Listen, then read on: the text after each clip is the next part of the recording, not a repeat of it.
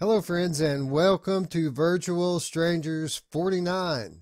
I'm your host, Wes. With me, as always, my good friend Roots. Roots, 1 week, my friend. 1 week to go, and then the world as we know it is going to change forever.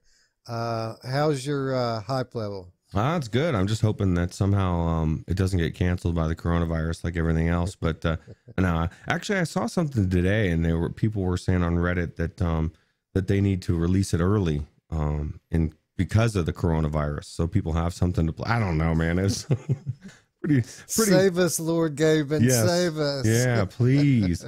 I thought that ain't happening, dude, but it would be nice. So, we've kind of mentioned it before that when it comes to the backlog and all the stuff we want to play, after next week, I mean, it's done, right? It's forever backlog after that. What are you going to do with your last week of freedom before you get locked down? I've already been get locked down for sure.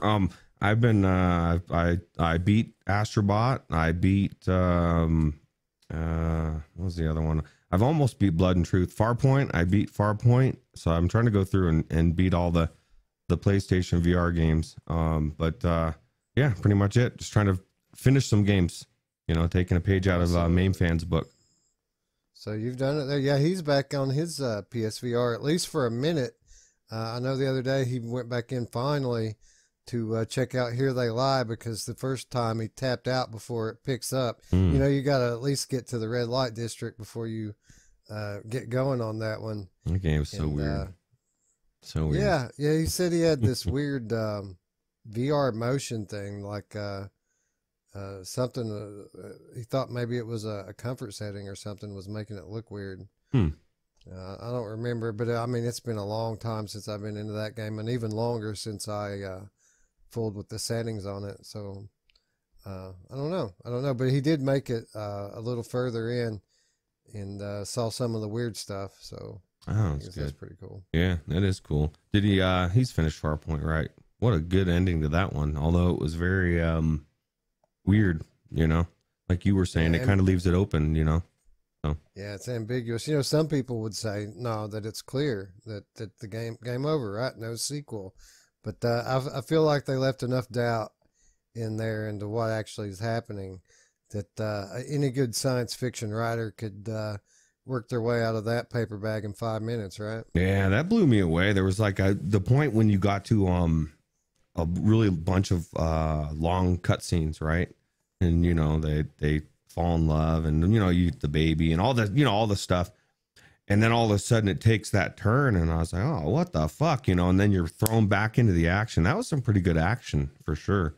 It was definitely crazy. Man. And have you ever? I don't want to give too much away about the twist and what happens with the story, but I was very impressed with the competency of the NPC, the main non-playable character that you have in that game. I've never really had a co-op experience with AI that was that seamless before.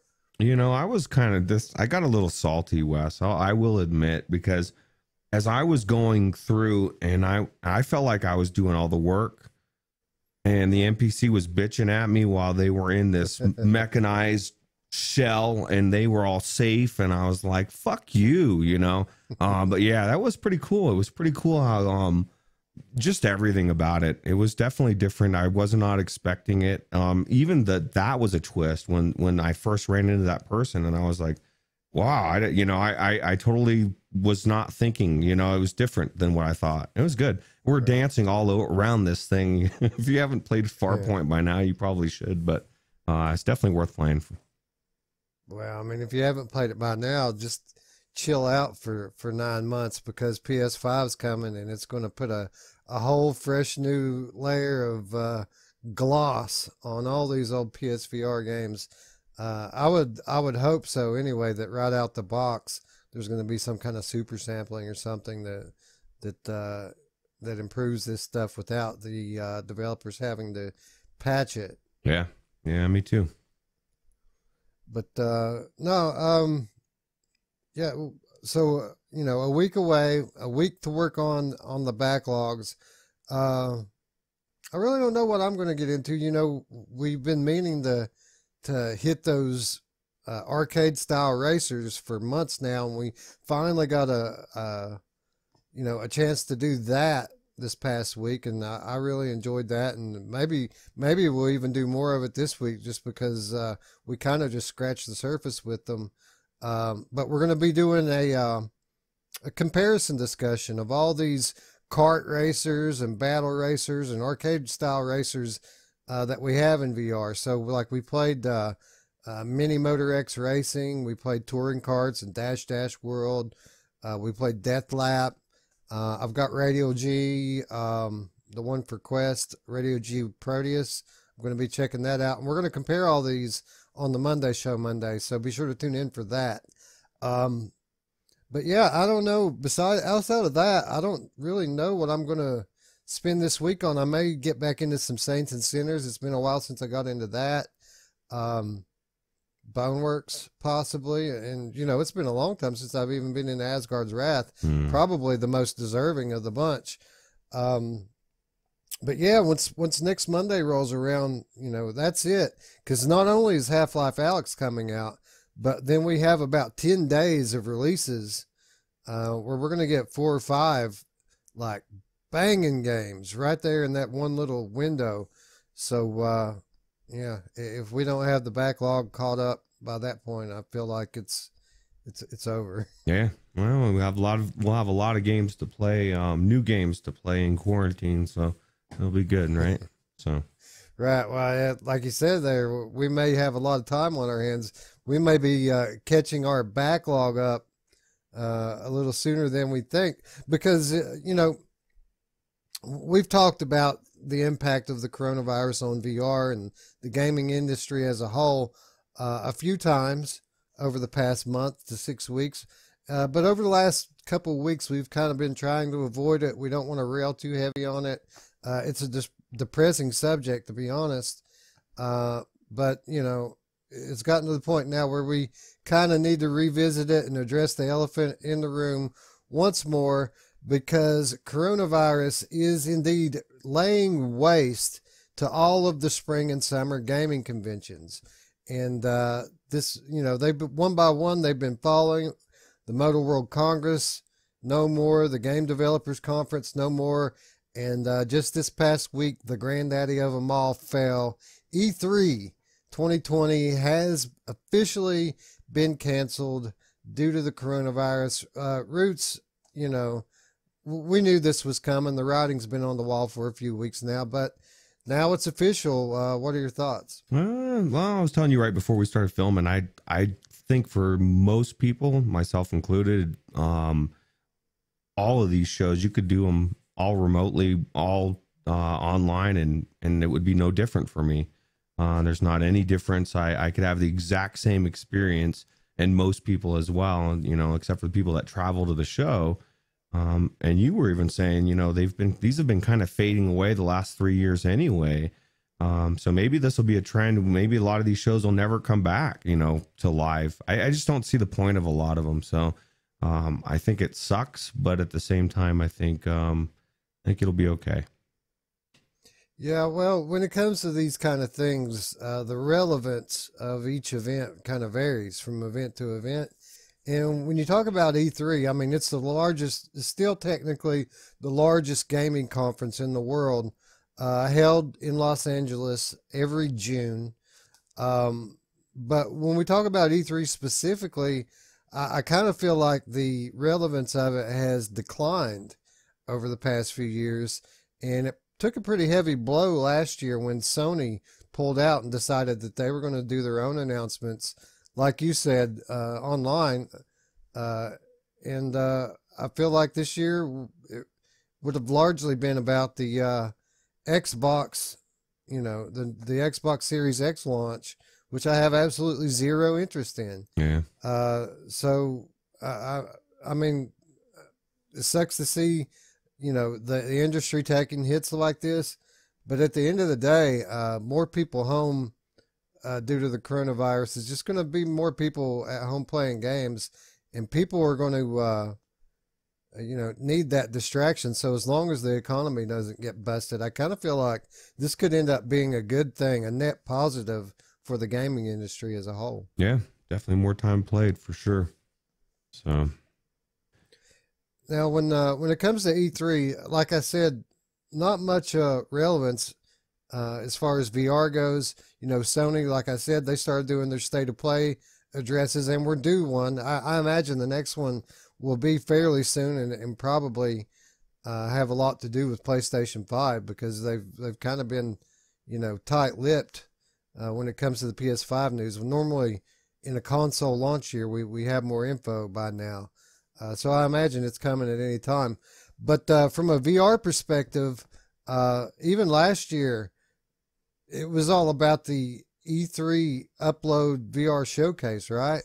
And we just got word this past week that the E3 VR showcase will, in fact, return. So it doesn't matter that there's no E3. The showcase will go on, and they're not even sure that they're going to call it the E3 showcase because there's no E3, right? But they have assured us that that it is coming back. They have plans to make it, quote, bigger and better this year. And for those of you who don't remember, last year we got reveals for After the Fall, Pistol Whip, Budget Cuts 2, and we got some substantial Boneworks pre-release footage last year. So Roots, for me, the E3 VR showcase is what it's all about. And it seems like it's just going to be business as usual for those guys. yeah, no, like you said, maybe it'll be even better. Maybe they'll go out of their way because they're not doing everything else to make that better. So I don't know. Like you said, that's all I care about anyway. I don't care about Xbox. I don't care about the flat games coming out. I just don't care. Yeah.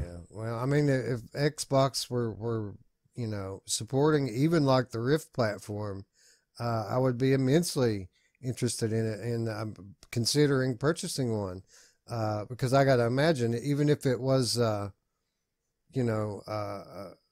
a Rift or a WMR support on an Xbox, I would imagine that they would have at least 2 or 3 exclusives that only run on the console.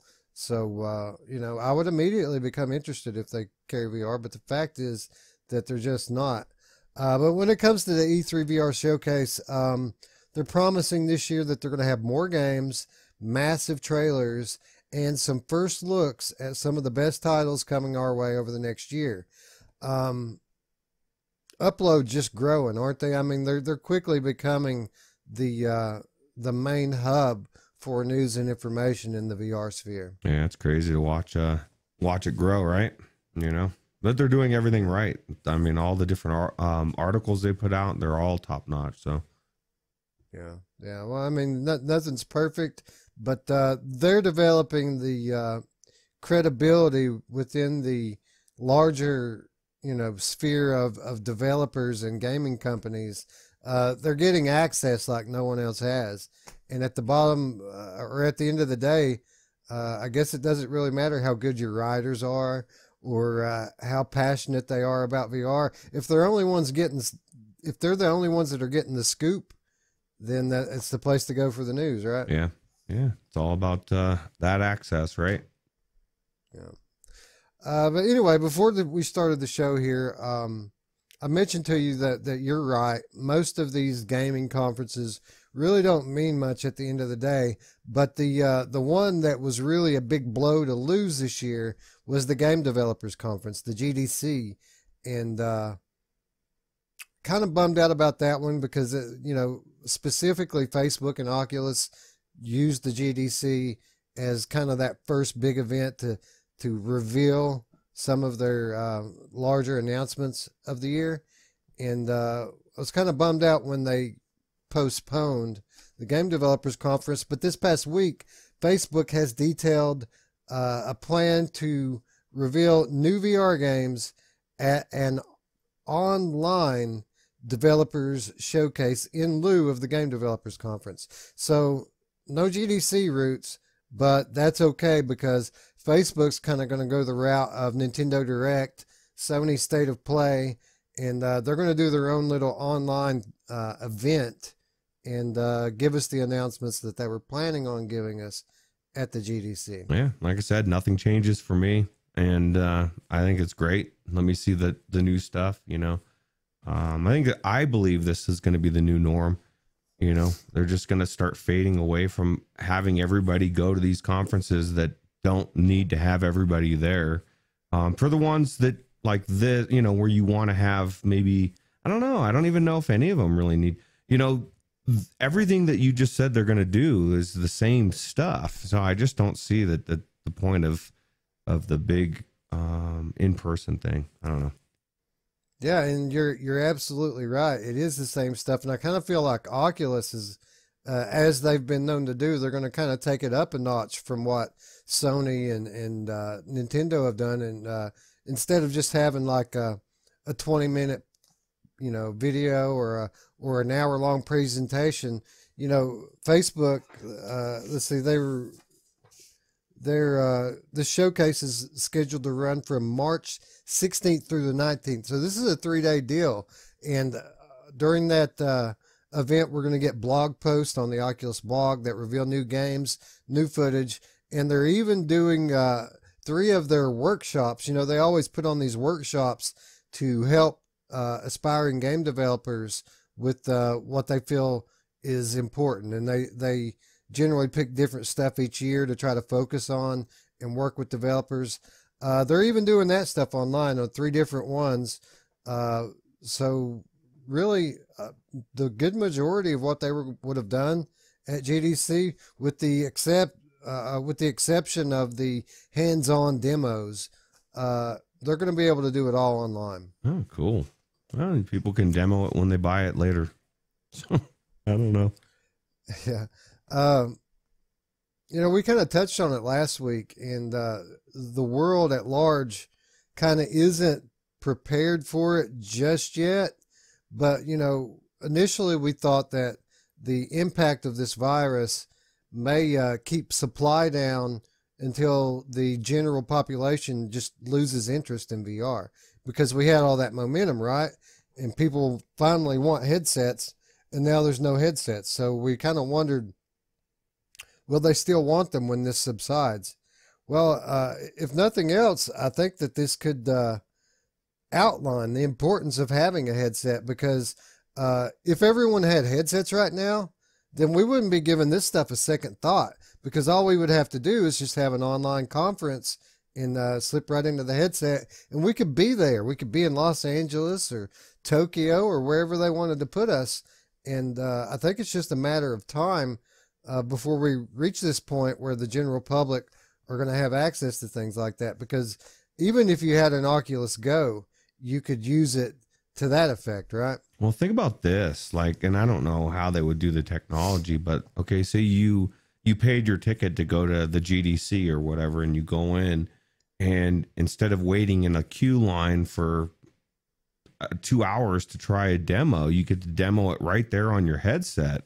You know what I mean? It just, I don't know how you could prevent people from, recording it and all the other stuff that they probably wouldn't want people doing. But I just think it'd be cool, So that's a great idea, like online playable demos during these things, but it's like a time thing. Like you can't play it outside the 3-day window. Like people who attend the online event can demo, whatever they're demoing this year. It looks like they've confirmed Pistol Whip, Beat Saber, the Room VR, A Dark Matter, Lies Beneath, and Phantom Covert Ops. So let's say they were going to do a demo of Phantom Covert Ops. We just have to log in, right, and play it for a few days. Yeah, that'd be pretty cool, right? Right. And then you don't have to share headsets with the general population and risk getting the Wuhan flu or whatever they're calling it. The Chinese Wuhan flu, yeah. Yeah. For sure. Yeah, it's funny because I didn't want to put that sweaty headset on from somebody else a year ago. I sure as hell don't want to do it now, man. I don't definitely there's just too much weirdness going on out there. I don't need to get the Wuhan. So. Okay. Hypothetical situation, Roots. Let's say the GDC not canceled this year. Everything just the same as it is now, only they're going ahead with the event. And Roots and Wes get complimentary tickets, airlines, hotel room, the whole deal. They're going to fly us out. Anthony's paying for it Oh, because he's just that kind of guy. wow. Yeah. Thank you, Anthony. Yeah. Joe hit the lottery and took care of Anthony, and Anthony's taking care of us.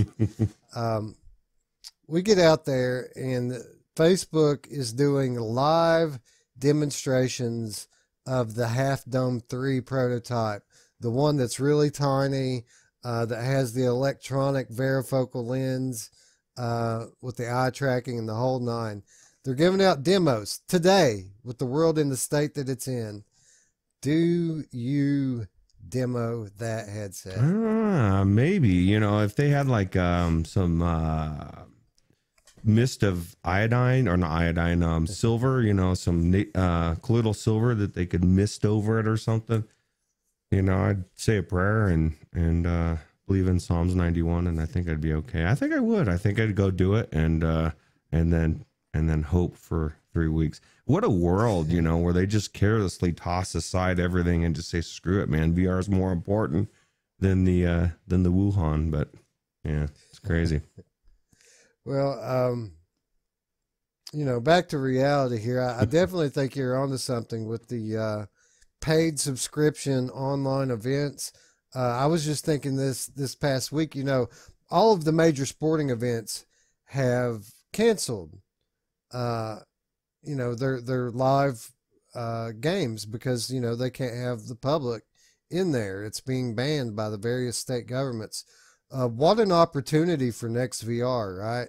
They could do these games in an empty house with state-of-the-art VR cameras, and those of us who have headsets could attend. And maybe I wouldn't pay for an NBA game, but for example, the UFC, they haven't canceled any events. They have their own gym in Las Vegas, and if a state government is canceling a live event, they're just having it on their own campus for the cameras. So if they would just set up some, you know, high quality 3D VR 180 cameras, I would absolutely buy a virtual ticket to watch this stuff live in VR. And that's something they could do today to further monetize their product in these difficult times. Yeah, that'd be a good idea. You know, notice these owners, as soon as they started talking about doing what you just said with not having an audience in there, is quickly banned it, you know, and said, we're not. My thought, at least anyway, is they weren't gonna not have an audience there. That's where they make all the money, right? Is the fans coming, and if you're just playing it for TV, it's just not enough people watching.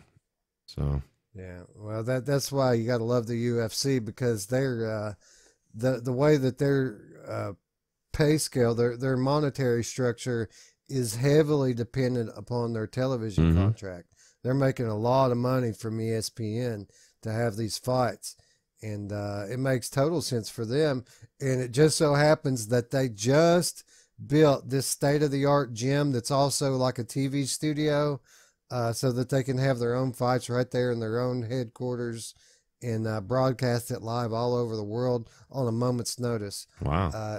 It's perfect for them. And yeah, they're going to lose out on a lot of ticket sales, but I'm glad to see that there's at least one institution in this country that's not just shutting everything down like everything else is, and they're doing what they can to go on, you know, life as usual. Yeah, it's crazy. Now let me ask you this: you know, there's a lot of people that are throwing caution to the wind and saying airline tickets are cheap and they want to go travel. I think it's crazy, but you know, I mean, to each their own. But what do you think about that? Do you think that you're gonna go take any trips anytime soon? Maybe go to Fiji or something. You might not get back. They might shut down flights by the time you try to come back, but who knows? Yeah, I wouldn't take a trip outside the United States right now. But if we're talking about getting on a cruise ship and just roaming around in some international waters, Hell yeah, Weasel's down. Hell no, I'm not going on a plane or a cruise ship or any of this stuff. No, I didn't want to do that anyway. I don't even like going up the road. I just want to stay in my room. So you know, people start talking about shutting down businesses and everybody staying home. I'm just like, come on, baby, come on, baby. Yeah, you're like, well, I can afford to take a couple weeks off, right? Well, no, in all seriousness, no, I can't. But you would think that at the very least we would get unemployment. We'd be able to draw. It's like 60% of your pay, Or something. So something like that. Short-term disability, if you were to come down with it. Right now, you know, we talked about it at work. Right now, their plan is we're just treating it like a normal illness. If you have to stay home with it, you can draw short-term disability with your insurance.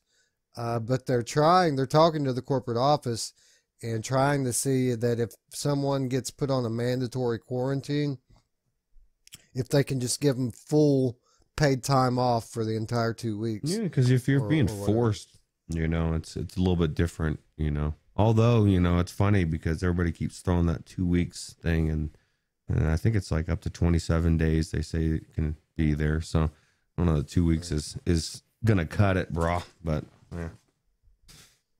Anyway, let's get it back on the rails. Way off topic. The Facebook event again, March 16th at 5 p.m. 5 p.m. GMT. So that's like 10 a.m. Pacific, 1 p.m. Eastern Standard Time, and running all the way through March 19th. Again, mostly blog posts. We already went over the confirmed titles. Not clear yet if there's going to be new game announcements, but I got to imagine that there's going to at least be one big announcement, or we might get like footage of, say, like Medal of Honor, like some real substantial footage of Medal of Honor would be awesome, right? Yeah, weren't we supposed to get Lone Echo 2 in March too? That was a rumor back in the day. Somebody had said that today on Reddit, I thought. I'm thinking it was May. Okay. That one's supposed to come out. All right. But I don't know. I don't know for sure. So maybe we'll hear some news on that too. Who knows? You'd think so, wouldn't you? Yeah. I mean, that's a big title. I mean, obviously the importance of it diminishes day by day as we get further removed from Gen 1. But still, it's a big deal. Even at this late hour, Lone Echo is still Lone Echo, yeah. You know? Yeah. But you know, Facebook's missed opportunity of having this developer conference in VR, like, you know, they have the technology to do so, like no other company in the world. Their missed opportunity is not being missed by HTC, because we found out just last week that HTC is hosting its next developer conference in VR amid coronavirus concerns.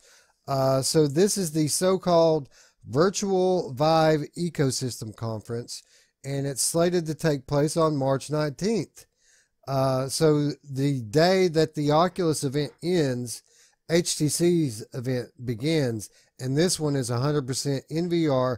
They're using the platform Engage, and if you're not familiar with what Engage is, it is an education and training-focused social VR platform that was created by Immersive VR Education. And Immersive VR Education are the guys that brought us the Apollo 13 or whatever VR.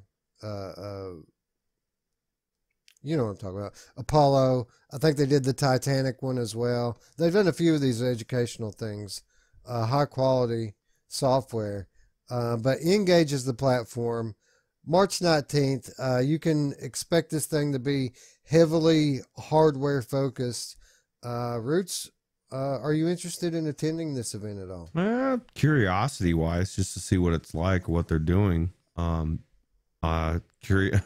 As far as the Vive products, absolutely not. You know, I was just reading an article today about how the Focus, and the Vive Pro were discontinued, and I said, oh my god, I forgot about the Focus. Like that thing came and went, and it just disappeared, and I don't even know anybody that even bought one outside. I think Nathy got one back in the day, but other than that, I just don't care about Vive's hardware. So, but yeah, I'd definitely be interested to see what, how they're doing it and that type of stuff. Yeah, I'm kind of the same way. I'm not like super stoked to see what's going on at the actual conference, as much as I would like to attend it just to see how the conference itself is. How does it translate to VR? How good is the Engage platform?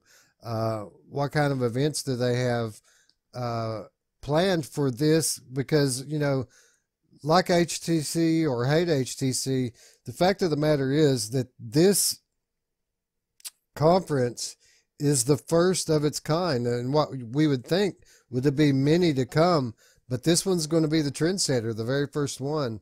And it's not often that HTC's the original, right? Yeah, no, usually they'd be copying somehow, but yeah, it'll be interesting to see what they do with it. But I don't have too many high expectations. I will check it out though, although I don't know what Engage is. At least I'll have to check it out because I've never tried it. So yeah, you'll have to get the Engage software, and this isn't just for anyone who just wants to show up and click on it.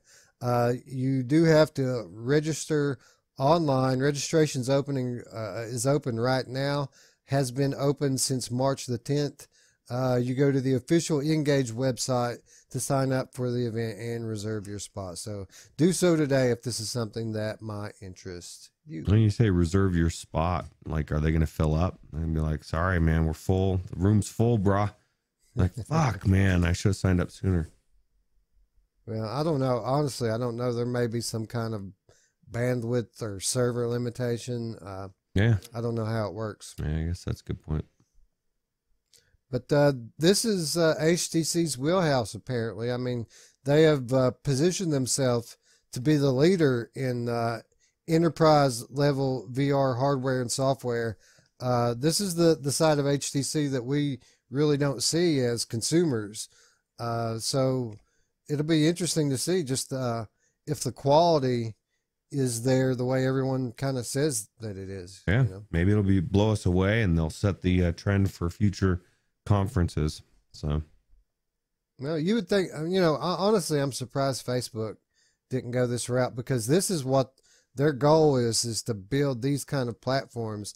I mean, half of OC6 was about this kind of conferencing, and to see things still kind of stuck at the Oculus venues level like it is right now, I can't imagine it's going to be that way very much longer. In a related bit of news that I didn't put in the notes here, but Facebook Horizon, we've been asking, where's Horizon? They were supposed to, beta Horizon at the beginning of the year. They are starting the beta for Facebook Horizons either this week or next week. It is a closed beta, so you do have to apply for it. But if anyone's super excited to see what the future of social VR is going to be like, this is extremely imminent. And the way Facebook pumped it up at OC6 last year, I got to imagine this is going to be a big deal. Well, let me ask you this. Are you hyped up for it after our jank fest of trying to communicate in the other night? Because I haven't had too much luck with their current system working very well with the social aspects of it. The microphones working, not working, just all sorts of weird shit. At some point, it doesn't make me feel comfortable for them bringing something new out when they haven't perfected what they've got going on now. Well, I'll just say this. I'm not surprised that this is going to be a closed beta. They've made it very clear that anyone who participates is going to have to agree to an ironclad non-disclosure agreement. So yeah, I'm not surprised in the least about that. But when it comes to the long-term quality of this platform. If Facebook has demonstrated anything, it's that they keep going until they get it right.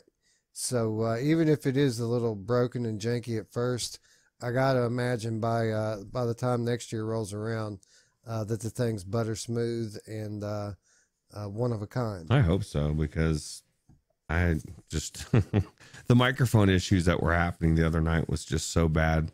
Yeah, and bizarre, constant disconnectings between different people, and 1 minute we can hear you and then you can't hear me, and vice. I don't know, man. It was just crazy. Yeah, mid game, like we're like literally racing, and then all of the sudden we're still racing together, but one of us has just disappeared and can't communicate anymore. Yeah, that's just weird. But yeah. Anyway, it's going to be interesting. It's going to be interesting to see the long-term effect that that pandemic illness was going to have on the social networking platforms. It's a different world, Roots, permanently. Even if this thing gets, stamped out in the next 3 months, I got to feel like our preparedness, our general attitude toward the world and toward other people is going to be permanently affected by this. Oh, yeah, because you could watch a 2-year-old movie, and if someone's like shaking hands, you're like, what are you doing, man? You're not supposed to shake hands. No, I think just the way that everybody's reacted, the way everything's shut down, I can't see things going back to the way that they were, just because it's like you said, it's just the awareness of where we're at now with the these viruses. So, yeah, and that's not even such a bad thing. Honestly, people, I hate when things like this happen, but it seems like it takes a good tragedy every now and again to get people's heads on straight and get people, prepared for the shit that life inevitably is going to throw at you. Yeah, true. Anyway, that's enough coronavirus for this week. Hopefully we can avoid talking about it again, at least for a few more weeks. I got to imagine that next week we're going to be fairly distracted. So I want to talk about the coronavirus going away and everything going back to normal. Let's talk about that next week. Yeah. Well, in a related bit of news, that again, not in the show notes, but Oculus Quest is back in stock now. Oh. So this future that we're painting here, where everyone attends virtual events in their headset, we're back on track for that. Yeah. So pick yours up now. If you don't have your Quest, what's wrong with you? Yeah, fool. Yeah. What's the matter, son? You can get it today. Today, man. Go pick it up. Yeah. All right. So, good talk. Good talk. What say we talk some VR games? Isn't that what we came here to do? Hell yeah, man. Get off this depressing coronavirus bullshit. Yeah, for real. Oh, we talk about it all the time, Roots. PlayStation VR, and even with the outdated hardware and between console cycles, the strength of that platform was, and always will be the catalog of exclusive titles that you can play nowhere else but PlayStation VR. And in recent months, there have been some speculation, some rumors even, that we're going to start to see that noose being loosened a little bit. And we saw it with like Falcon Age and Borderlands 2 VR, and then Tetris Effect. Some of these Sony PlayStation VR exclusives have made their way to PC. And we found out just this past week that trend is continuing, because one of the very best games on the PlayStation VR platform, The Persistence, is scheduled to not only come to PC VR, but also to come to 2D flat format for consoles as well as PC. For those of you who don't know, this is a sci-fi horror first-person shooter that first debuted again as a PlayStation VR exclusive, and again coming in early summer to all platforms VR or not. Roots, um, simply put, this game is one of the best on PlayStation VR.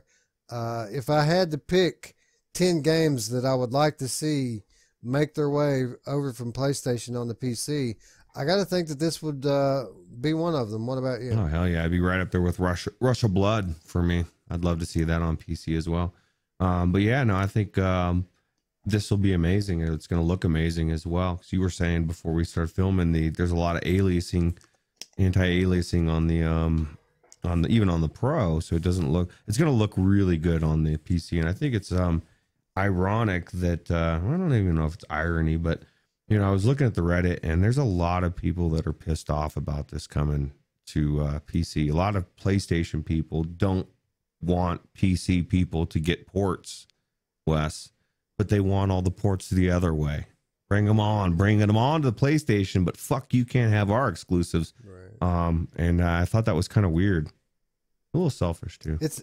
It's backward thinking, honestly, because these aren't brand new games. We also got news this week that Horizon Zero Dawn is coming to PC as well. Another big title, Sony exclusive making its way over to PC. But when you talk about the persistence, when you talk about Horizon Zero Dawn, you're talking about older games that have been out for a year, 2 years, not stuff that's selling consoles anymore. But if you get this game into the hands of, say, 1 million, 2 million PC players, and then PS5 comes out and, say, the Persistence 2 releases on PlayStation, now that could be something that would cause a PC gamer to buy a console, right? Right, especially after they played the first one. They want to try the second one. Right. I think it's good. I think it's good that every game that comes over from PlayStation to PC is a good thing. And like you said, these are all games that Sony's not selling too many of. They've already made most of the money they're going to make in the console. So why not bring it to a completely different audience, right? And you're competing against the VR of Oculus, and you know what I mean? Like, to me, it's a no-brainer. And if I was Sony, why not do it? You're double dipping, and it's smart, I think. Yeah, Sony is selling their games, and they're going to be played on an Oculus headset. Think about that for a minute. PSVR games being sold to Oculus customers. Yeah, that is genius, isn't it?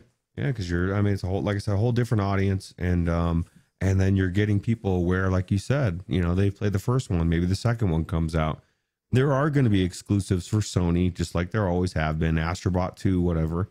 I'd love to see Astrobot come to PC. There's going to be some games, obviously, that won't. Farpoint would be another one I would love to see on the PC as well. So at some point, why not? So, yeah, and this again, top-notch game, and a lot of people are kind of wishy-washy or iffy when it comes to, quote, roguelike games. This game doesn't really feel or play like a roguelike. I mean, it's true the map changes every time you die, and dying is a necessary part of a progression in this game. You have to die to upgrade your character to make it further. But even though the structure of the map is changing, basically what's changing is the layout of the halls and corridors. But the rooms that you're going to, the big destinations, these are not just randomly generated. These are actual destinations that are modeled out and created by the game developers. So it plays like a regular, Alien Isolation style first-person shooter game. But every time you die, the layout of the hallways and passageways changes. So you have the same destination, but you have to take a different route to get there. And it does what a roguelike is meant to do. It keeps the game fresh. But again, it doesn't play like In Death. It doesn't play like Until You Fall or a Dread Halls even. This game, if you didn't know it, that it was procedurally generated, you probably wouldn't know, right? Yeah. Is it scary? That's pretty scary, right? Yeah, it's one of those games that it's probably, I mean, it's not sold as a stealth game, but it's probably the best stealth game that I've played in VR. I mean, because this is one of those games that makes you hide.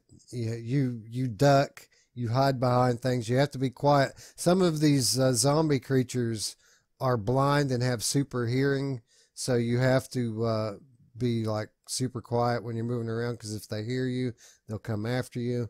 There are other things that can't hear. You can be loud, but have good at seeing in the dark, so you have to hide behind things.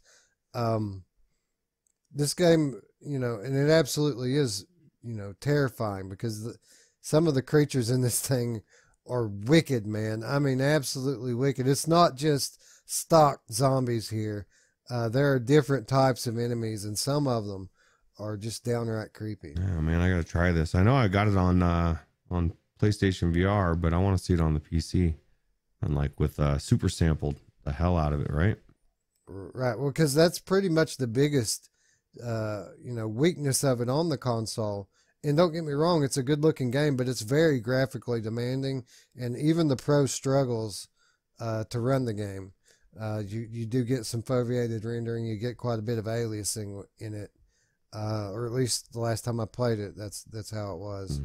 But still, a top-notch experience on PlayStation VR, and a day one buy on PC VR. I got to think, for me, of course, depending on what's out, coming out during the time frame. But if it's not stacked like next week's going to be, I got to imagine I'm picking this one up pretty quick, even though I already have it. No, you'll be dying a lot. PlayStation. On purpose.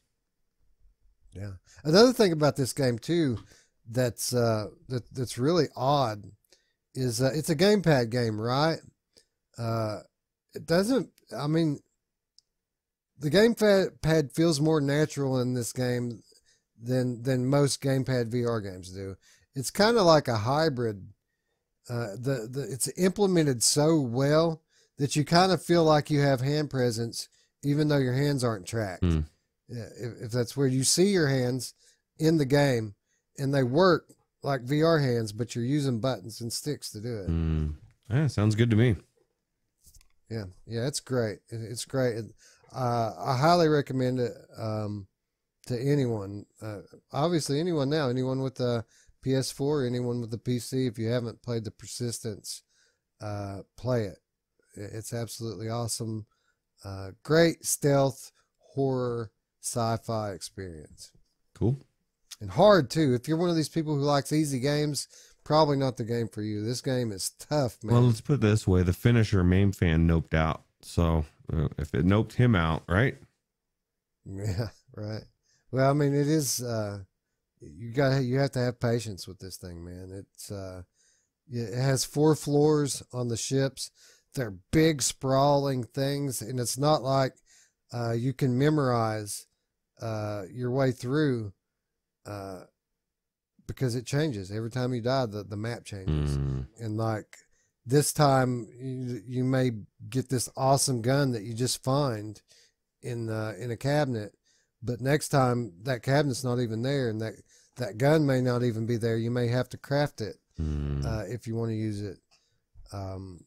There's crafting stations placed all throughout the maps for different types of items. You'll have a weapon station. You'll have like a potions or that kind of medicinal station. Then you'll have like a defense item station, and they're placed everywhere throughout the floor. But again, when you die, that all jumbles around, so you can't really ever get a game plan. You kind of always have to take it like it's your first run. So let me take a shot in the dark and guess that the ones that have really good hearing and are blind are the ones that didn't have the top part of their head, correct?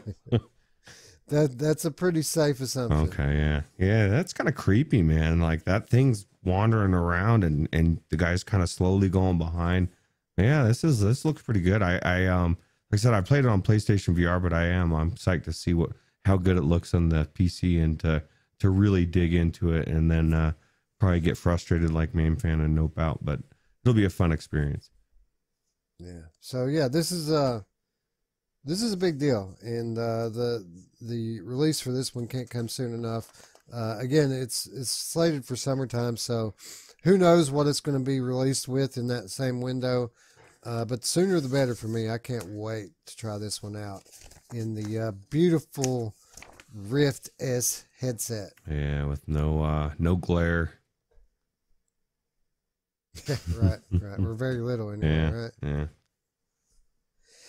All right. Anyway, it's a two-way street, Roots. It isn't just PlayStation giving up their games to PC. It goes both ways, and the most recent example of this is in the form of Form. Form from Charm Games is set to release on the PlayStation VR on April the 7th. This was originally released on Steam, and it is described as a surreal adventure puzzle game featuring dreams and memories.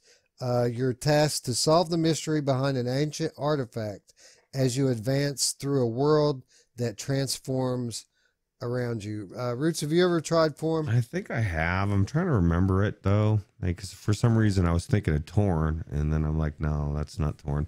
I know I've seen it, and I'm pretty sure I've played it, but I just don't remember much about it. So. Yeah, I hadn't played it until I heard this piece of news here, and when I heard that it was coming to PlayStation VR, I hopped in. I wanted to see what it's like. Is this something worth reporting to these people? Is this something they should be excited about getting?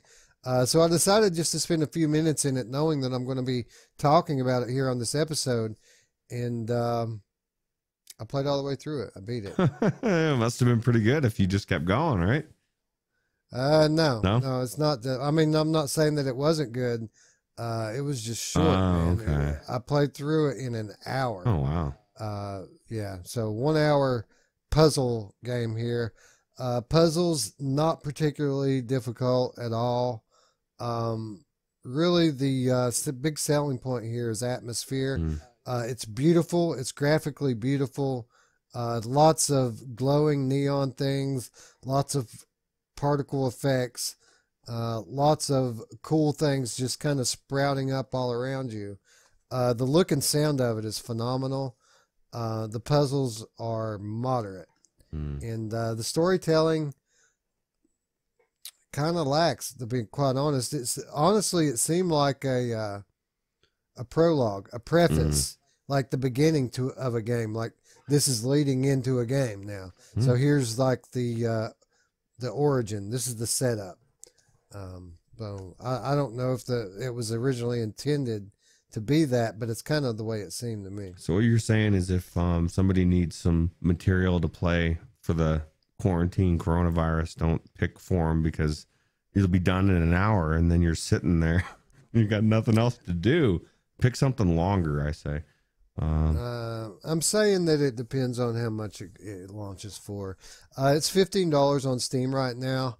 I would put that at the very top limit of what it's worth. It's a $10 to $15 experience. If they tack the extra $5 PlayStation tax on it, this is not $20. 15, sure. 20, no way. 10 for sure. Definitely 10, yeah, right? Yeah. It's worth 10. 10's a fair price for it. And I think it may even be on Viport Infinity for those of you out there who are PC players. It was enjoyable. I liked it.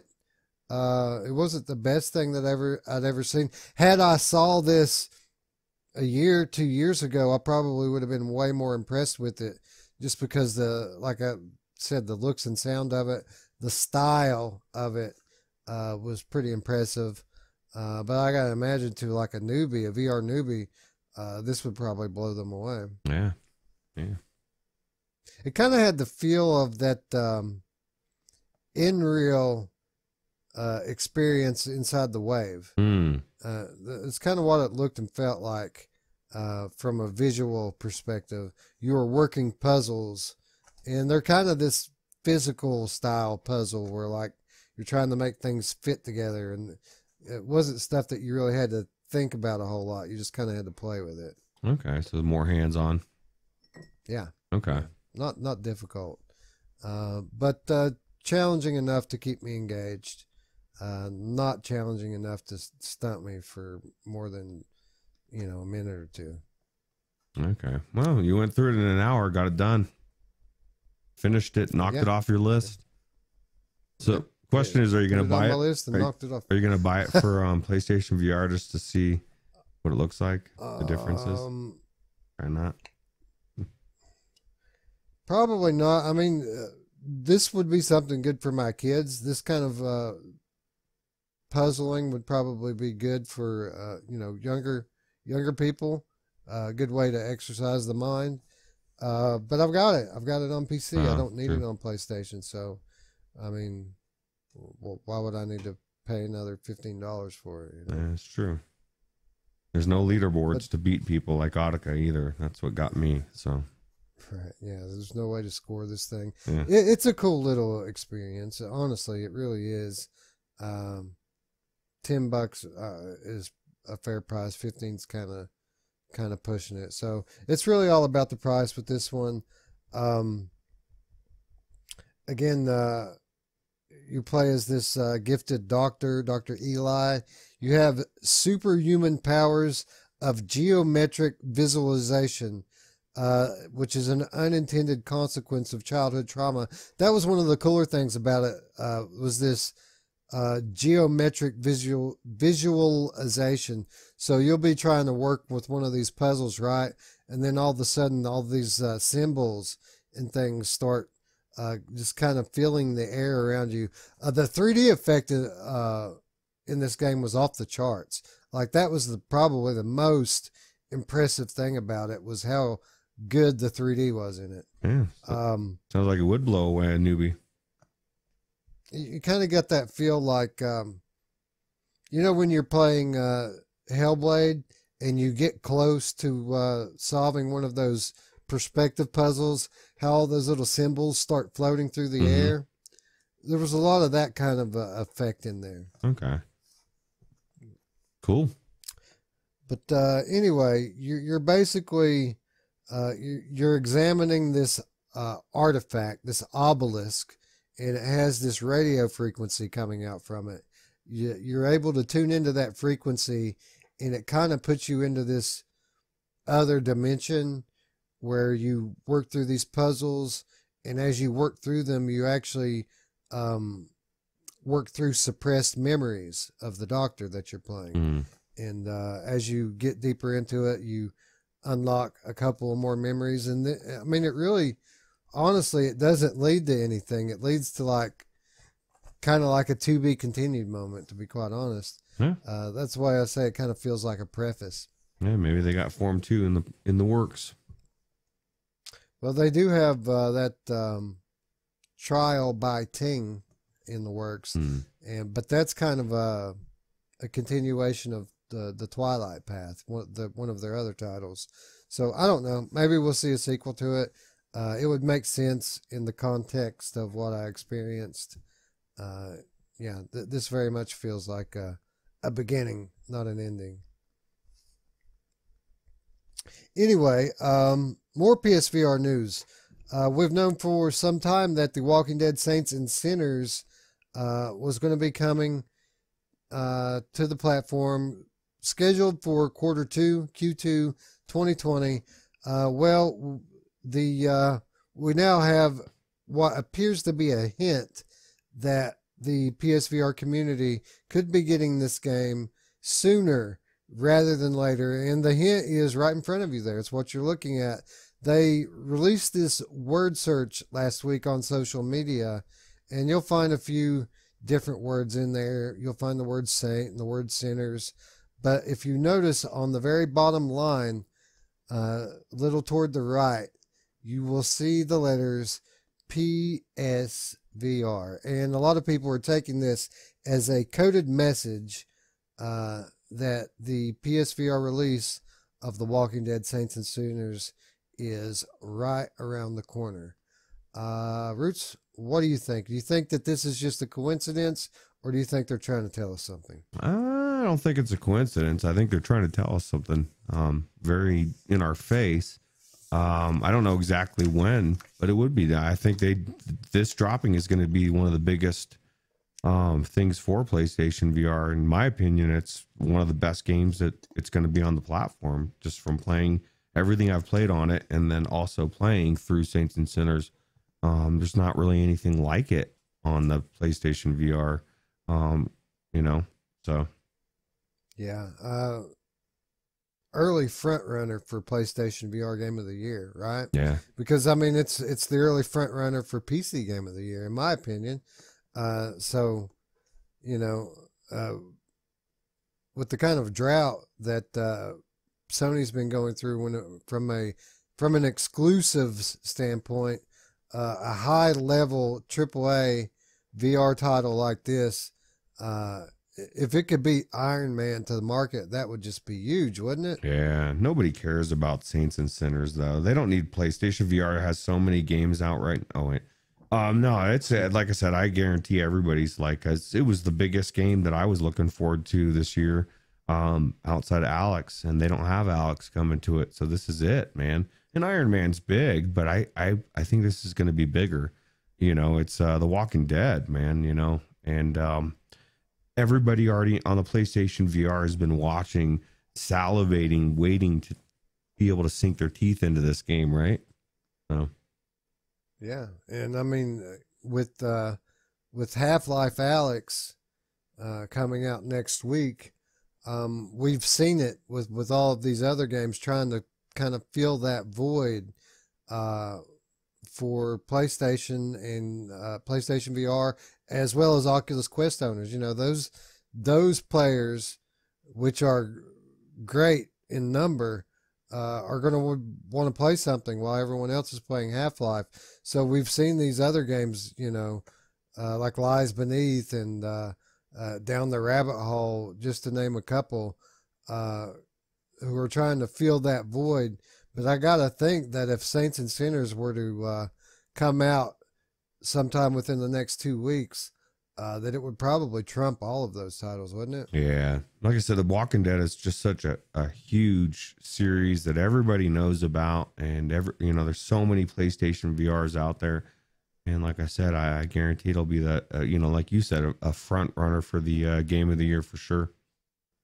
Yeah. I'm kind of debating whether or not I want to try to cover it and request a review copy of it. You know, I love the game, and any excuse to play it more, you know, is welcome in my opinion.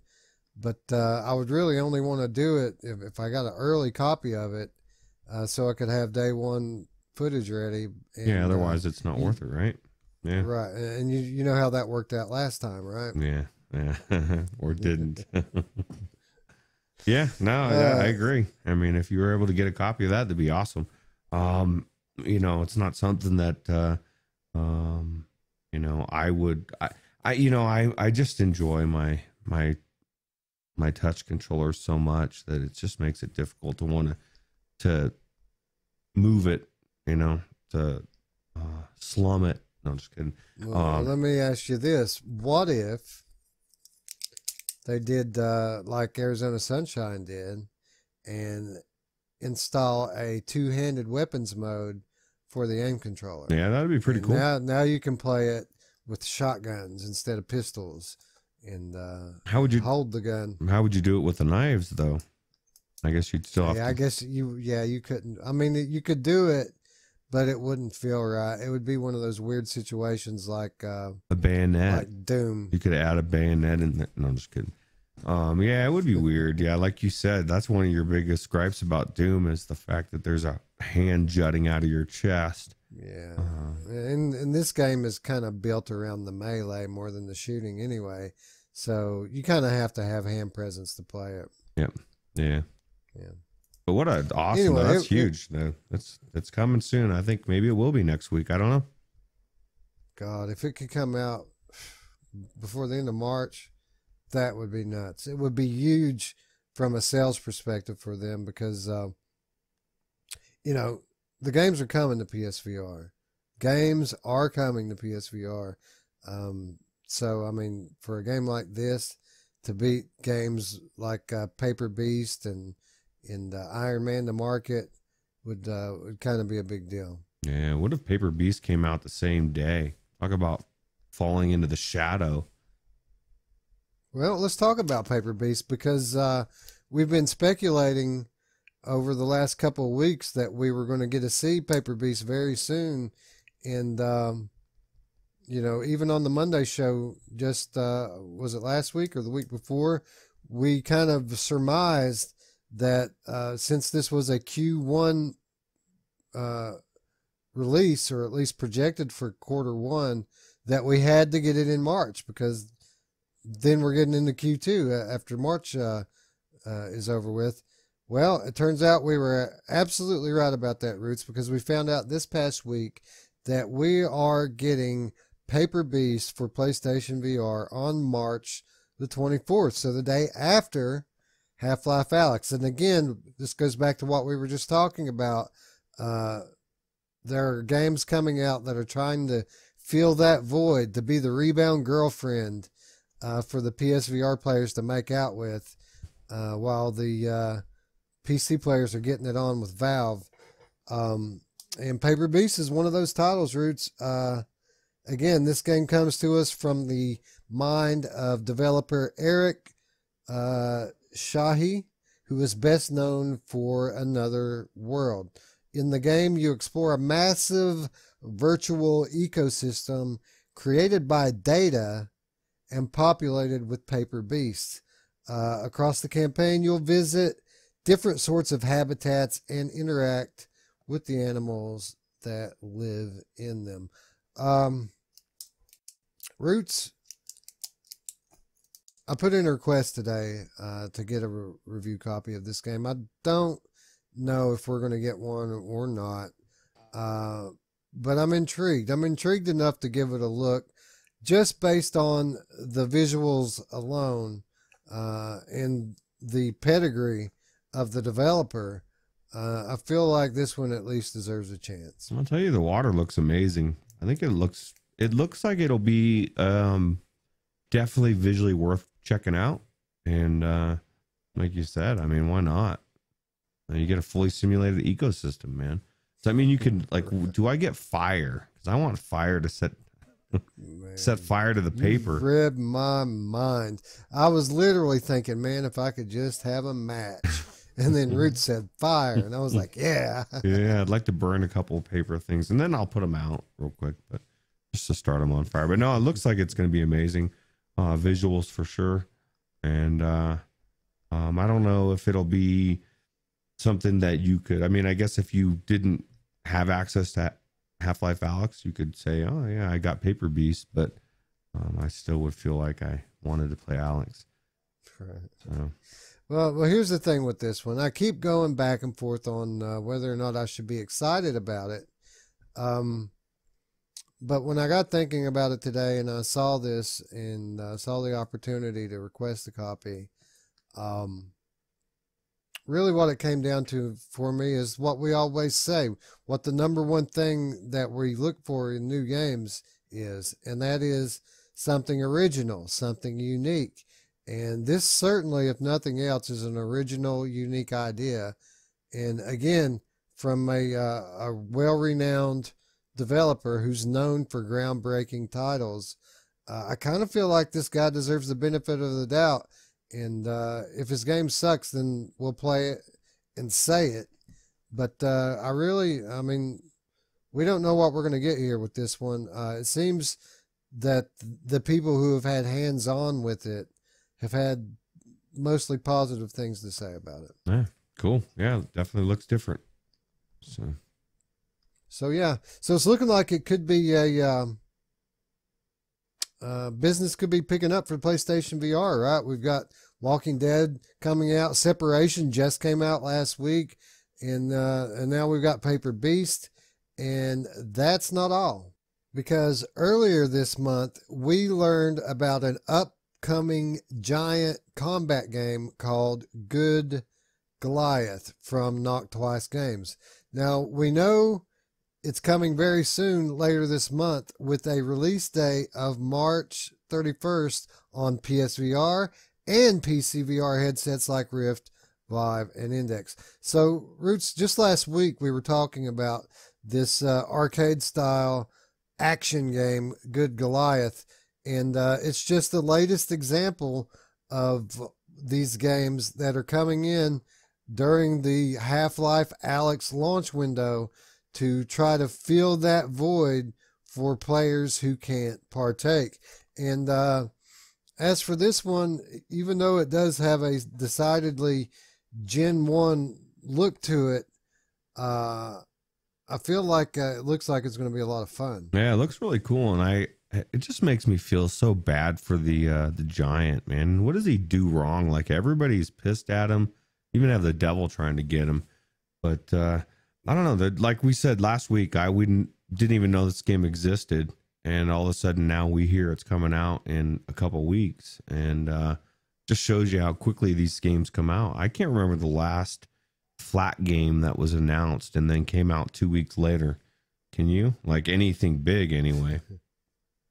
No, but this is something that we kind of touched on with the last Monday show. I feel like a lot of this has to do with hype management. You know, if you have a really successful trailer, but you do it 6 months out, all of a sudden people start to build these things up in their mind, and it gets to the point sometimes we've seen in the past where people build it up to be actually better than what it ends up being, so that very good games kind of go down as disappointments. Yeah. So I kind of feel like some of that must be going on here, because to be quite honest, from a graphical perspective, this thing looks pretty solid, doesn't it? Yeah, looks like it's actually going to be pretty good once you get in the headset. But only time will tell. Hopefully there's some music when you're hitting those things coming at you, so I can pretend I'm doing a synth rider or something. You know, we need another rhythm game. Somebody was telling me how good that was, Synth Riders, recently. I think it was Radio Run or somebody, I don't know. Or maybe it was I don't know. Somebody said it was really good. So yeah, pretty much everybody who's played it says that it's pretty good. A lot of people like Synth Riders. It's garbage. But in Good Goliath, you take on the role of an enormous giant in a storybook world where you find yourself under attack by dozens of tiny little enemies flooding you in hordes. You've got to fight back against the constant waves across a variety of bright and colorful levels. And the finale for each world results in a huge standoff against a giant boss that's even bigger than you, the Goliath. So you get to play the bully, and then you get to play the bullied to beat the level. Sounds pretty good. Yeah, I think, again, it looks like something that, you know, a decade ago I'm pumping quarters in, or I guess 2 decades ago, if I want to date myself a little bit here. A couple of decades ago, I would have pumped a roll of quarters into something like this. Yeah, definitely looks like a good arcade game for sure. Yeah. Anyway, be on the lookout for Good Goliath, March 31st for PCVR as well as PlayStation VR. Man, Roots, I mean, just all of a sudden, you know, on the turn of a dime, PSVR players have some stuff to play. Last week they didn't. Now all of a sudden they've got 4 or 5 solid games in a 3 or 4 week period. So yeah, so good for them. 2 weeks ago, people were pissed we weren't talking about PlayStation VR enough. Now that's all we're talking about in this episode. There's probably a lot of Quest people pissed off right now, saying, "Where the fuck is the Quest games, dude? I'm sick of hearing you talk about PSVR all the time." This is the nature of the VR news cycle. I mean, it just is what it is, people. Some weeks it's PC, some weeks it's PlayStation, some weeks it's Quest. We don't make the news. Yeah, we don't control what comes out. I wish we could, though. That'd be cool. That'd be great. That'd be awesome. Yeah. Rush of Blood 2. It would, you know, if I could control what comes out, it probably would be a PlayStation episode Yeah. because it'd be like Rush of Blood 2 and Farpoint 2 and Astrobot 2. Astrobot 2. God, can't wait for Astrobot 2. Yeah. You know they're making that right. Yeah. Right now, they're working on that. I'm pretty sure that'll be a PS5 game that comes out, you know, with PS5 and PlayStation 4 as well. The dumbed down version, maybe. I don't know. As good as that game looked on PS4, can you imagine on a proper gaming machine what that's going to look like? Even the original, like on the original on PS5, God, man, how much better can that game possibly look? Yeah, it's going to be amazing. Yeah. All right. Speaking of amazing, we reported way back in September on the release of a flat game that went by the title of Loco Parentis. And the reason why we reported on this flat game was because at that time they were teasing VR support that was, quote, coming soon. Well, here we are, Roots, some 6 months later, and soon has finally arrived for Local Parentis VR, because on March 12th, just a few days ago, the VR version of this has released on Steam. We originally talked about this one all the way back on Virtual Strangers 26, Roots. Wow. If that lets you know how long ago this was. Yeah. This is coming to us from Fair Game Studios, and it's what really makes this game stick out to me, Roots, is not that it's a fairly solid looking survival horror game, but you have the option of playing this game with a friend. There's a co-op mode, and that's not something you see every day in this type of game. No, you don't see it in any game like this. I need a friend in this one, Wes. It looks scary, man. There's bodies everywhere. There's creepy people walking around with axes and shit. So I'm assuming. Well, let me ask you this. You've been trying to knock down that PlayStation VR backlog this past week. If you could have Weasel with you, do you think you would have gone back in and tried to take Jack out once and for all? I think I would have already beaten it, man, because Weasel's fucking evil, man. He makes Jack look like a fucking puss.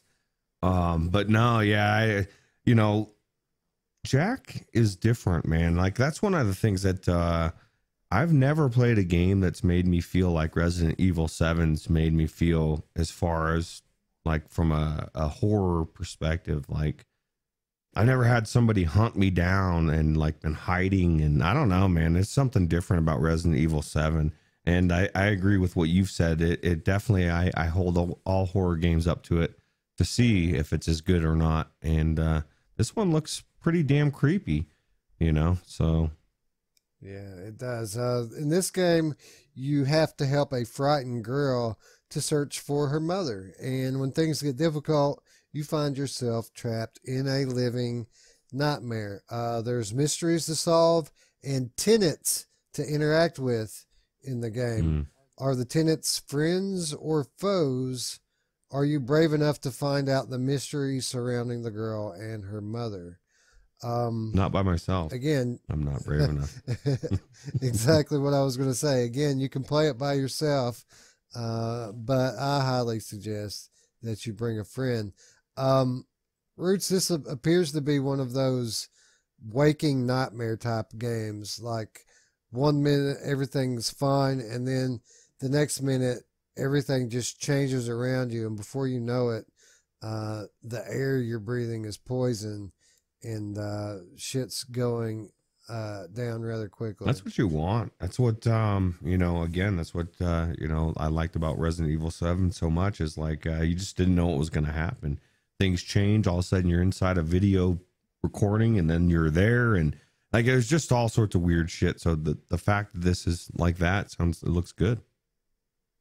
Yeah, it looks incredible. I mean, graphically, it looks sufficient, but the art style of it is striking. Some of the images that they put in this promo here are memorable. just because of how surreal and how disturbing, to be quite honest, some of these are.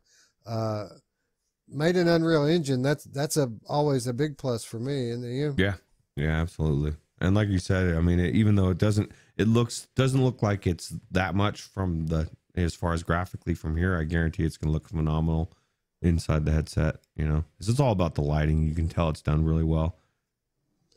Yeah, I went to check some of the reviews of the game, and obviously there are no VR reviews just yet, as it just released.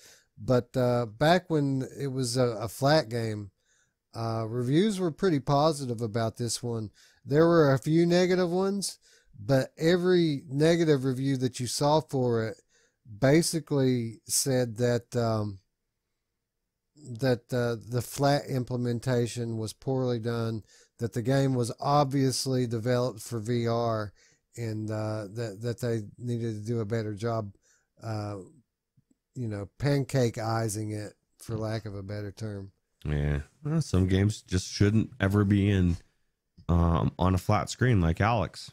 You know, people have said, "Oh, how refreshing is it to have those tables turned, though?" Right? It is. A game is built from the ground up for VR, and they just kind of put the flat version out to appease people. Yeah, and it's shitty too. It's not even a good version. Well, I don't know. That's shitty, but from what you said, people have said it's not the best. So, I know I've heard people say that they're still hoping that Alex is going to come to a flat screen, and I just laugh because it's not.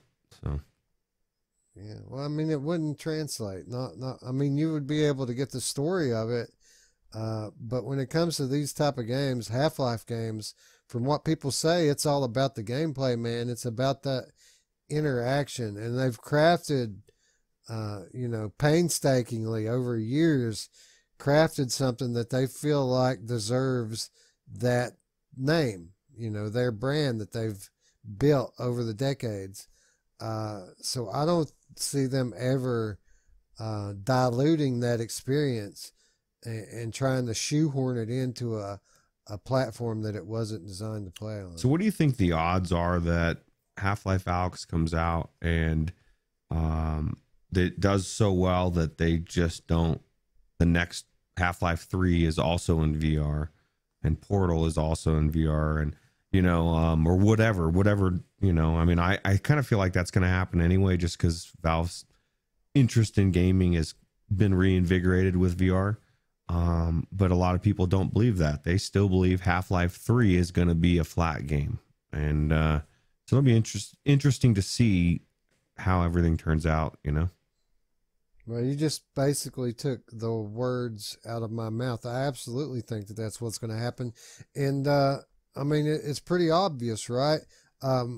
Valve, they don't have to make video games. They are drowning in money from Steam. They're a very successful company. They could go without ever making another video game and be very, very, very successful from a monetary perspective.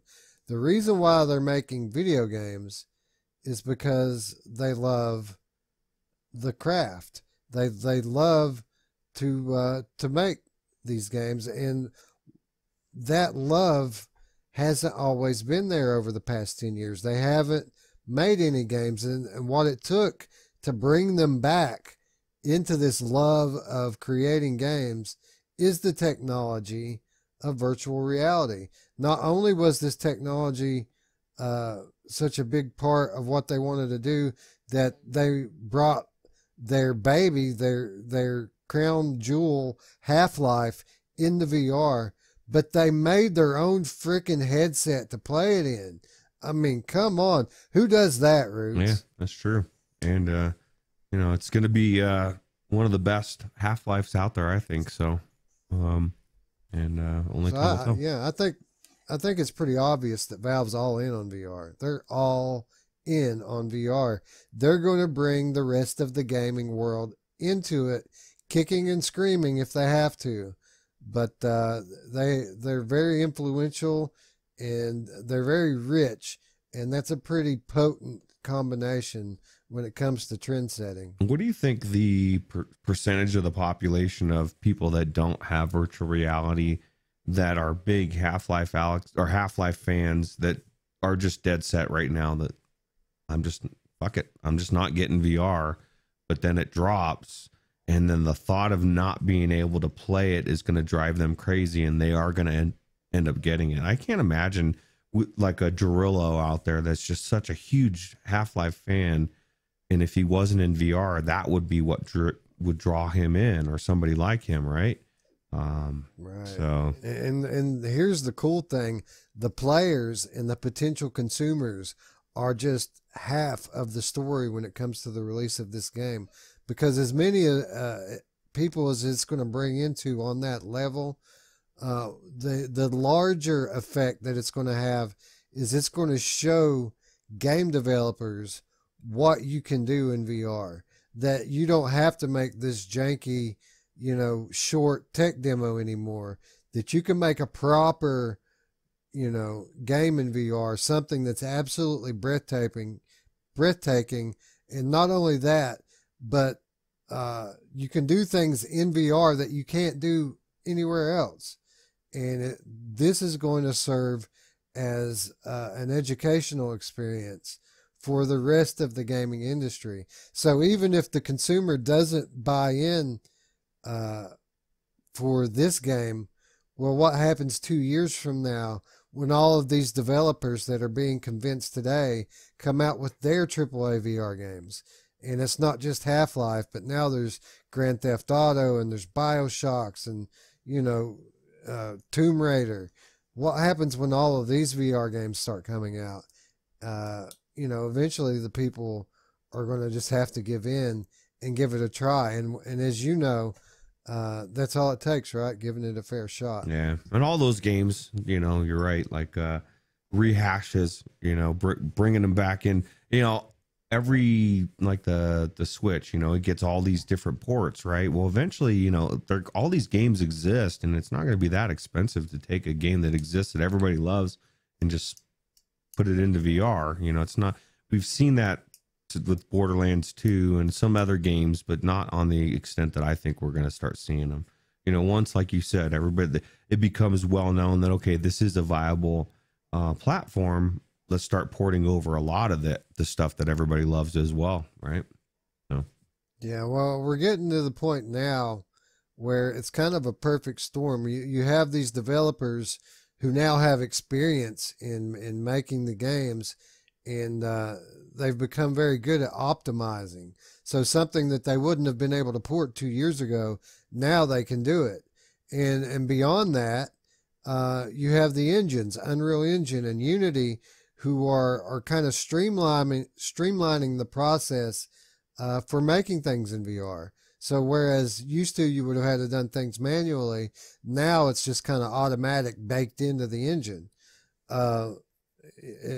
Everything's just kind of coming together now to allow the quality of games in VR to skyrocket. And then on top of that, we're going to have advancements in the hardware, like the foveated rendering and the VRSS on the new NVIDIA cards.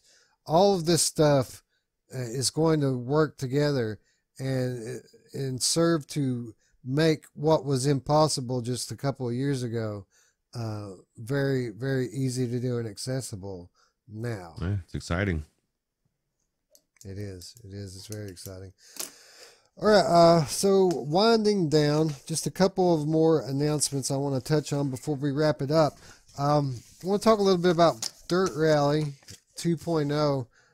We learned just this past week that we are getting a new Game of the Year edition. This announcement came from the developers Codemasters.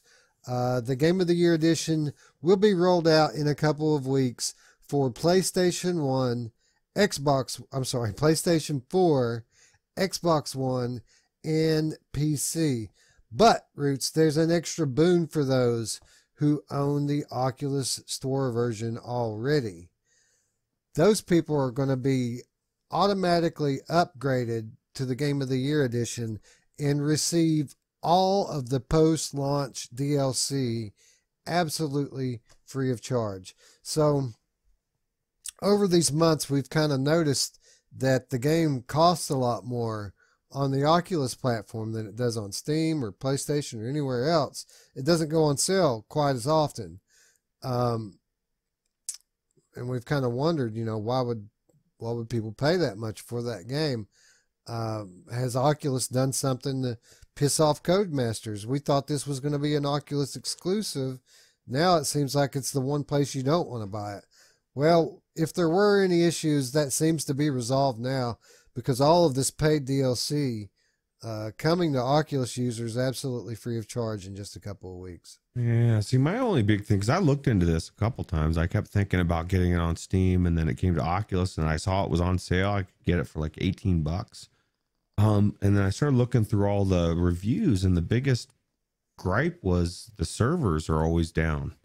Now, I don't know if that's one of the reasons why they're giving this for free or whatever, or if that's been solved, but people were just constantly bitching that, it's like, well, yeah, it's a great game if you can get in, because you have to have the servers up to play it. And so that totally detracted me from ever trying it. I don't know. I mean, I should try it because I can try it on Steam Share or whatever, but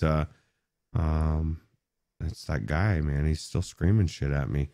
I don't know. But yeah, no, I mean, hopefully, I don't know. Have you heard anything about the servers? Did they fix that, or is that just something that's no? No, I haven't heard anything but positive. Okay.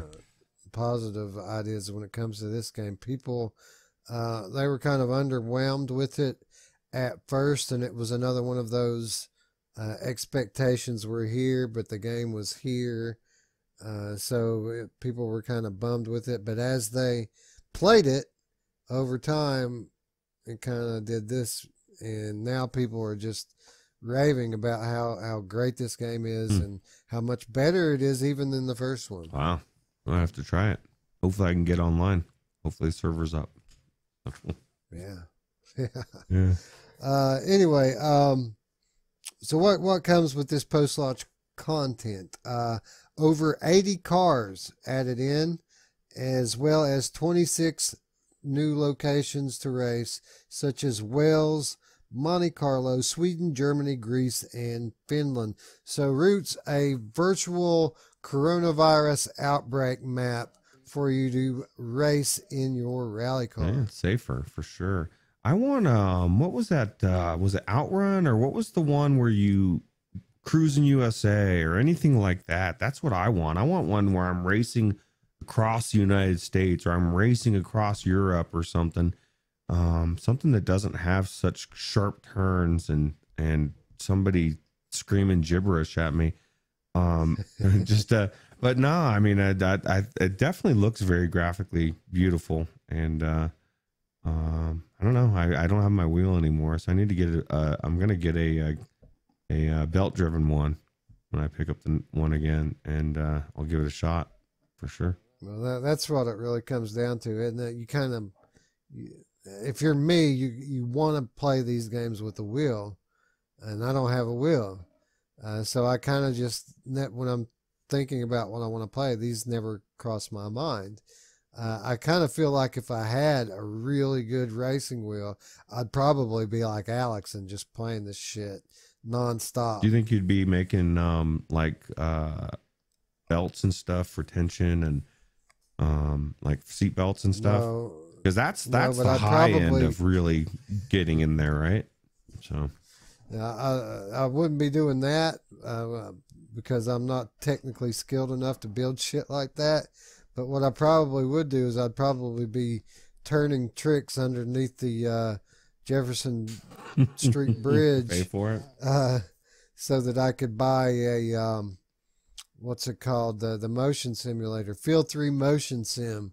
Only $3,000, Roots. Yeah. But incredible that thing is. Yeah, see, I'd almost be torn between would I want that or would I want an actual legit wheel that's not, I can't remember what the direct drive, right?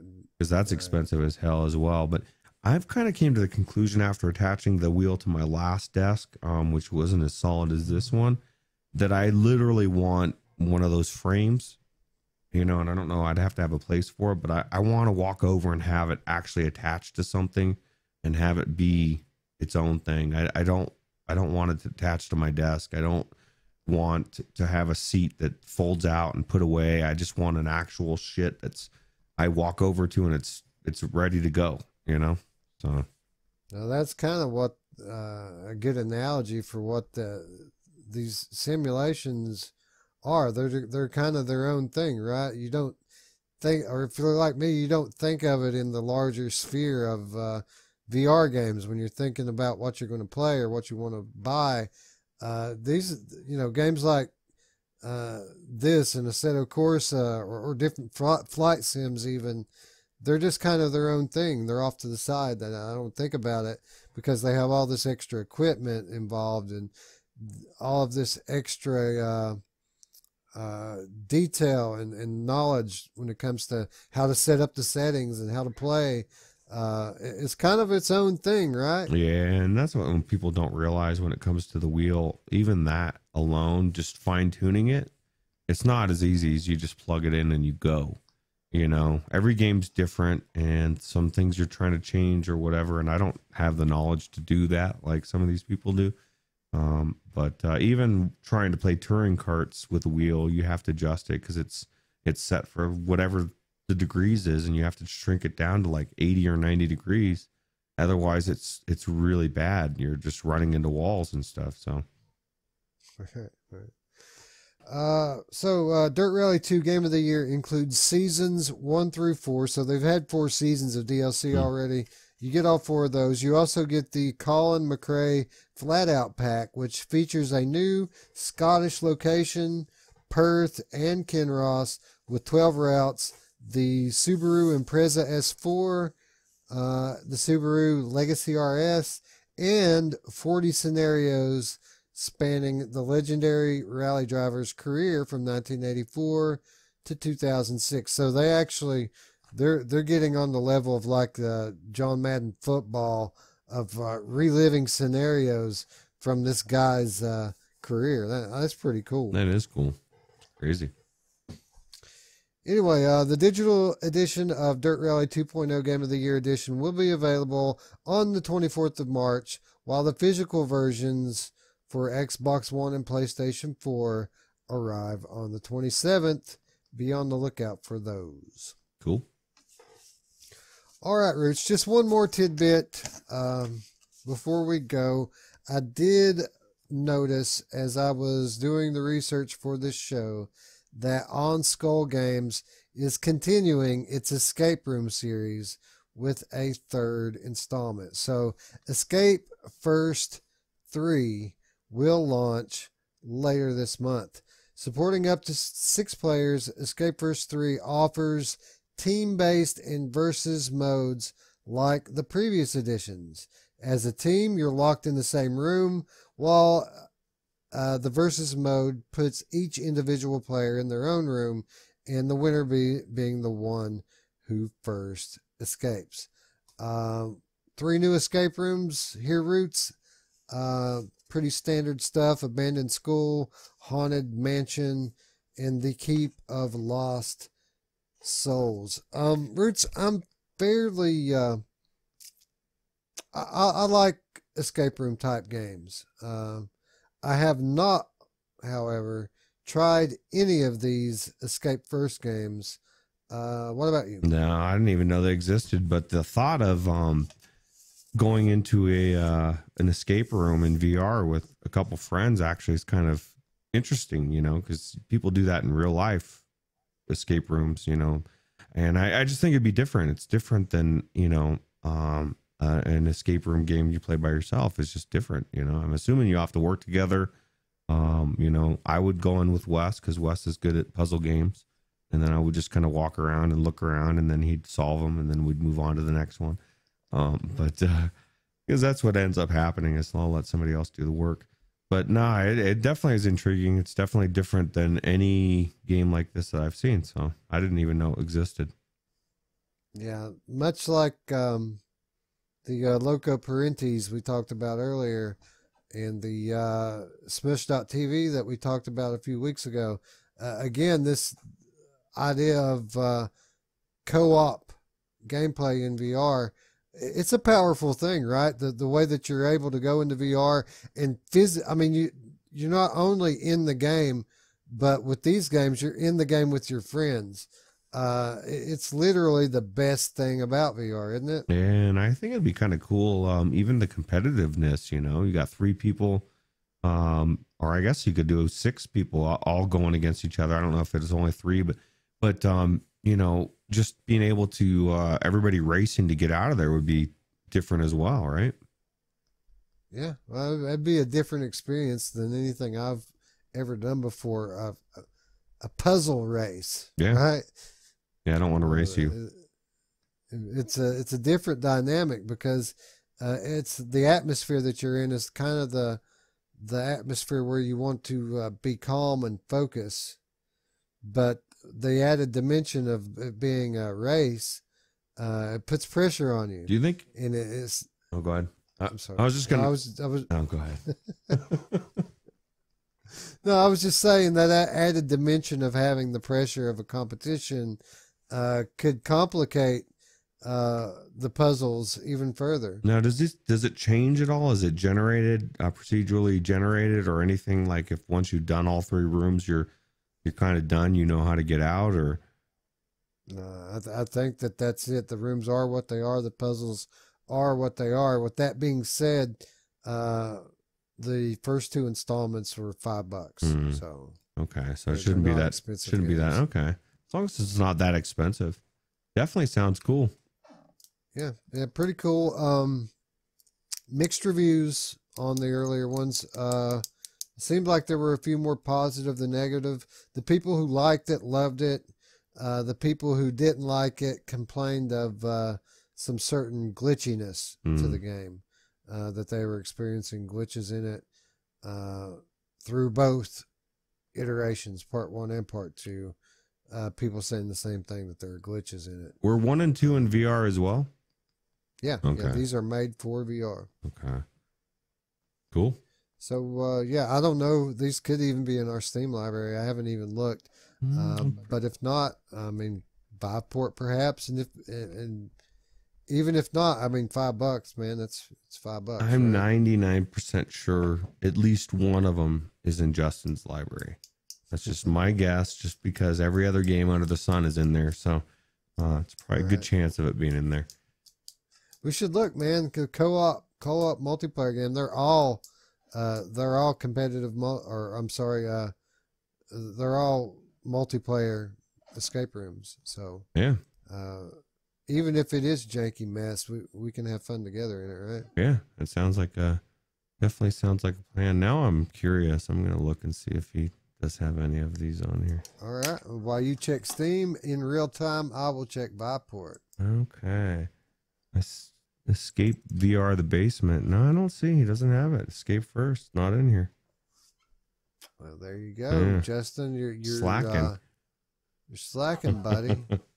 Oh God. Looking at his library is not slacking at all.